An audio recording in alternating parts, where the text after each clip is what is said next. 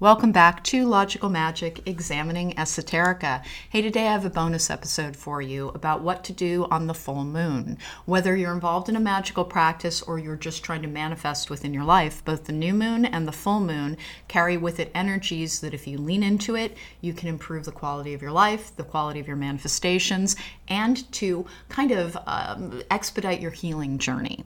The full moons are all about release. You make space to receive new things. I'm doing this right ahead of the full moon in Leo on February 5th. That's the snow moon. One of the things that you can resolve around the snow moon or the full moon in Leo is any issues around your survival, any issues around scarcity. This is about releasing fears so that you can step into the energy of Leo, which is confident, which is brave.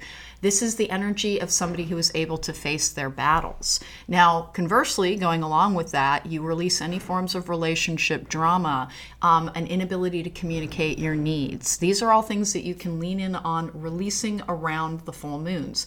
Each full moon will have a corresponding astrological sign. There are apps all over that you can track the full moon with. You can simply Google what is the full moon in February of 2023, etc. Whatever month you're in, you can simply Google what is the full moon in, and the traits of that astrological sign will give you a clue as to what you're trying to release, because it will be the opposite energy of that astrological sign around a full moon. And when the new moon is in that that particular sign, that's when you're trying to manifest and bring those energies towards you. So the full moon in Leo is when you release your fears, and then the new moon in Leo would be when you try to manifest your courage, your ability, your confidence. But we're talking about the full moon today and what you should do to make the most of it.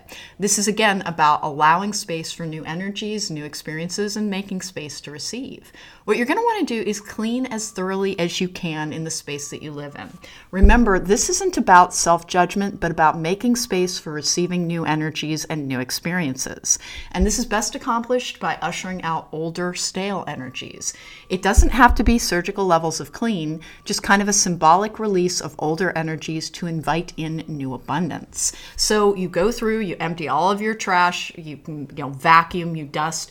Again, particularly if you've been suffering from anxiety or depression and the thought of cleaning is overwhelming to you, remember it is a symbolic gesture. Even if you're simply wiping down your kitchen countertops and scrubbing out your sink, that also counts as making space to receive. You're not trying to make your whole living space be fit for performing surgery in. You are symbolically releasing stale energies to make room for new growth and new experiences. So after you get that done, what you want to do to prepare is you're going to take a spiritual bath or a spiritual shower. Now, spiritual baths are basically 1 cup of sea salt and 1 cup of Epsom salt in a full bath. You can add, if your skin can tolerate it, various essential oils. Lavender and rosemary are both good for protection and for releasing.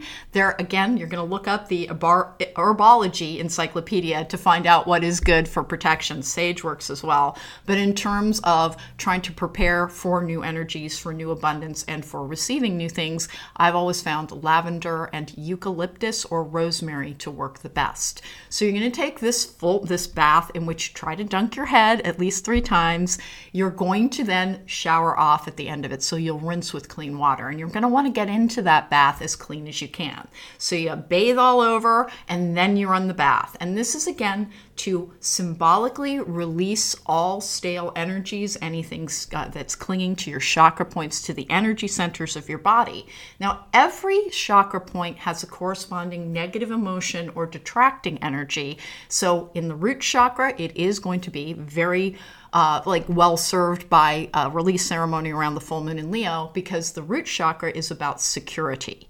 It is about releasing your anxiety and your fear that you will not be able to meet the challenges ahead of you.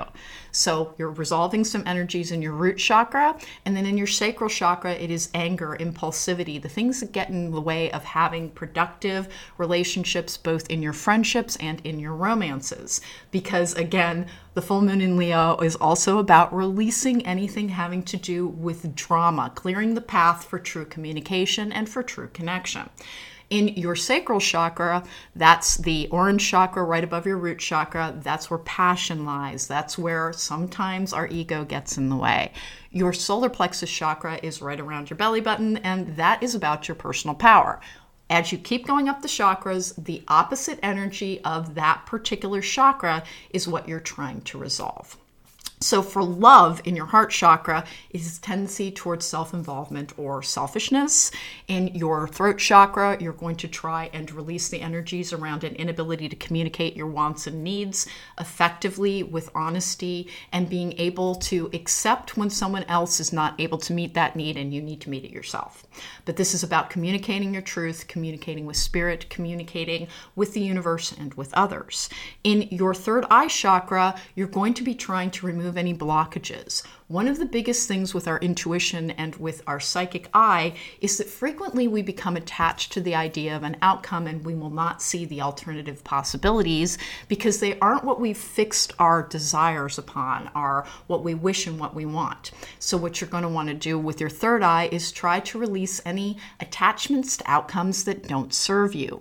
And then of course in your crown chakra, which connects you to universal energy, to your higher self, what you're going to want to do is try to release any cynicism, any doubt, anything that keeps you from having faith in yourself, faith in the idea that you're working in flow with the universe and trying to manifest the best life and purposeful life that you were brought here to live. So that's what you're doing in your ritual bath. You can have candles lit, you can burn some incense, and in fact, it's always a good idea to follow up a physical cleaning with an energetic cleaning, which can be a smudge spray, it can be Palo Santo, it can be incense, it can be all three. You can also use the recordings of chakra balancing, little 30-minute ones on YouTube work really well for that. All over YouTube, there are free resources. You can always improve your energetic and emotional health if you make the efforts to go towards the resources that are available. So once you've got your space all cleaned up, you've taken your spiritual bath or shower, and if you're taking a shower, what you want to do is you're going to have that exact same sea salt, Epsom salt combination. You're going to put a little bit of water in it, and you will scrub up and down with it and rinse off thoroughly. And that does the same thing, because not everybody can tolerate baths. Some people get UTIs from them. So if you can't, you're not precluded, but always remember to wash the bottom of your feet as well, because you're treating your energetic body as something that you're kind of sloughing off any old energies, any like stale energies, anything that is impeding your progress. And we are all meant to kind of outgrow. It's like a bit like a snake shedding its skin. You no longer need those energies, so you're leaving them behind. And then what you're going to want to do, there is a 3-day period, a 72-hour period around each moon cycle, the full moon being the apex. It will have reached the largest energy that it possesses, and it will dwindle as it goes towards the new moon. And that during that 2-week period, as we go towards the new moon, the very things that you set to release will come to the fore in your energetic and your emotional state and being and be released. So after a full moon release ceremony, please don't forget, you may actually experience, if you're trying to release fear, you may have this giant uptick of anxiety that seems to come out of nowhere. But you'll be observing it and watching it rather than being deep in the feeling of it. You'll simply be aware of, why am I so anxious? That sort of thing.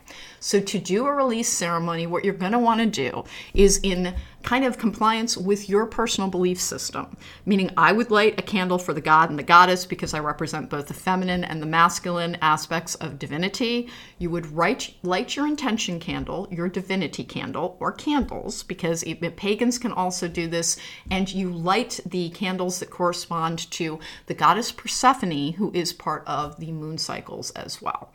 That is, whenever you're working with the moon, try to work with the known mythology around it. So again, the goddess Persephone withdraws into the underworld for the stasis period of the winter, and she is one of the goddesses who can help with abundance, but in order to receive, you have to release, and that's what the full moon is about. So on small slips of paper, you're going to want to write what it is you wish to release. It's best to stick with like a one-word description. So you would write the word fear or scarcity or anxiety or loneliness or anger, on a small slip of paper. And what you're going to want to do is you will call out to the powers that you commune with whenever you're doing any form of magical practice. And if you're somebody who's like, yeah, you know what, I'm just working in conjunction with myself, then you're going to call out to your highest self to help you achieve the best that you can be in this lifetime. And you say, I wish to release all fear. I wish to release all anxiety. I wish to release all scarcity. And you burn the corresponding piece of paper in the candle's flame. Now, if you happen to be after that, you would take the ashes outside and release them underneath the full moon.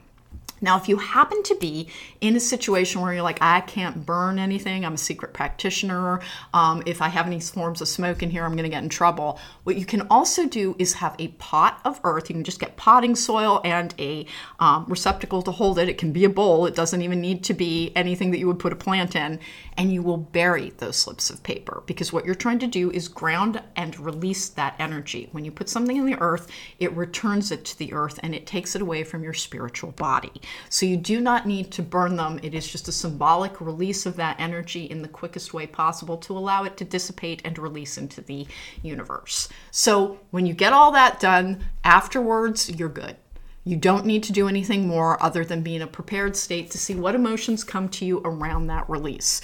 But in the day leading up to the full moon, make that list. What are you trying to resolve? And try to be honest with yourself. Achieving that, space of ego death is always the best way to find, what am I supposed to be releasing? Remember, the ego is not bad, but the ego gets very centered on what we want versus what is good for us. We've all wanted jobs that weren't right for us, relationships that weren't right for us. We all get our identity or our worth tied up in exterior circumstances, which is what happens with the ego death, is that you have to understand that you are here to achieve certain things and certain purposes. And sometimes they will be outside of what you thought you desired, which would give you the self-image that you wish to preserve and the way that you wish to see yourself. When you're in the ego death space, which can also be called the dark night of the soul, you are confronting who you really are, your authentic self, and trying to work in conjunction with those energies that are being offered to you. So trying to become the authentic version of yourself does have to do with going on a purposeful journey and identifying what your life's purpose is. But it starts with releasing the things that aren't serving you. And remember, self-judgment does nothing other than hold us back. So if you're somebody like me who can be a little bit too stubborn and get in your own way, guess what the full moon in Leo is very good for? It's good for releasing any of the ways in which we hold ourselves back, which would include stubbornness. Now, stubbornness is just willpower that took a wrong turn and starts working against us. What you want to do is surrender that will to the universe and say, guide me in my actions and in my impulses so that I can receive everything that is meant for me. And the first thing that you would want to do in your very first full moon cycle is try to release the ego. So what you want to do is write down on a small piece of paper, ego. Burn it or bury it, and that begins a process. And remember, it's not instantaneous, and spiritual journeys can sometimes take years. But around the full moon, what you're trying to do is work with the natural elemental energies available to you to increase and expedite your own spiritual journey. So that's what the full moon is for. It's about making space to receive that which is meant for you. But first, we have to release our hold on those things that we have told ourselves will fulfill us. Instead, we are asking the universe to take away these burdens that have caused us to have slow progress, that have caused us to go in wrong directions, to cling to the wrong relationships, or sometimes the dreams of the ego, which can be about being famous or being rich. And instead, you can still be famous or rich on a purposeful journey. It's just, it will be brought to you in the way that will serve your soul's purpose. And that's what we're trying to do when we're working with magical energies, is to find we all have a magical self, we all have a 3D self, we all have a spiritual self, we all have a magical self, is we're trying to work in conjunction, in partnership with our magical gifts. And part of that is accepting that the divine sees us as we truly are, and we often see ourselves as we wish to be or as we have been told we must be. And in the full moon, you're trying to get yourself into the set space of full self-acceptance, which is also allowing you to release the things that do not serve you. So finally, the thing, if you're lost on, I don't know, what are my detractions that I'm trying to release? One of the things that you would want to do is release any impeding energies. And that is something that you can also write on a release slip. When you're done, you wake up the next day, in the next 2 weeks, things come off of you almost like in layers. You're peeling them away. And particularly if you're dealing with old trauma or old injuries, if you're still resolving your shadow side, it may take a series of months to release the grief, the pain. Sometimes it's the sorrow. If life has damaged you or disappointed you, you may in fact find yourself being very emotional around the full moon as you try to release old energies. And again, performing these rituals allows you to do things more quickly, which brings more blessings and abundance to you more quickly as well. So that is what the full moon is for. That is for releasing. If you're wondering what type of magic work is good to do around the full moon, anything having to do with release, anything having to do with making space for abundance and prosperity, not the best moon for. New moons are better for love magic, if you're wondering. Full moons are better for resolving old difficulties, old conflicts, old anything. Full moons are about release. New moons are about receiving. And I will do another bonus episode about how to do manifestation rituals around the new moon. But the full moon is about clearing your deck to prepare your space for the blessings, for the magic, for everything that will come with the new cycles.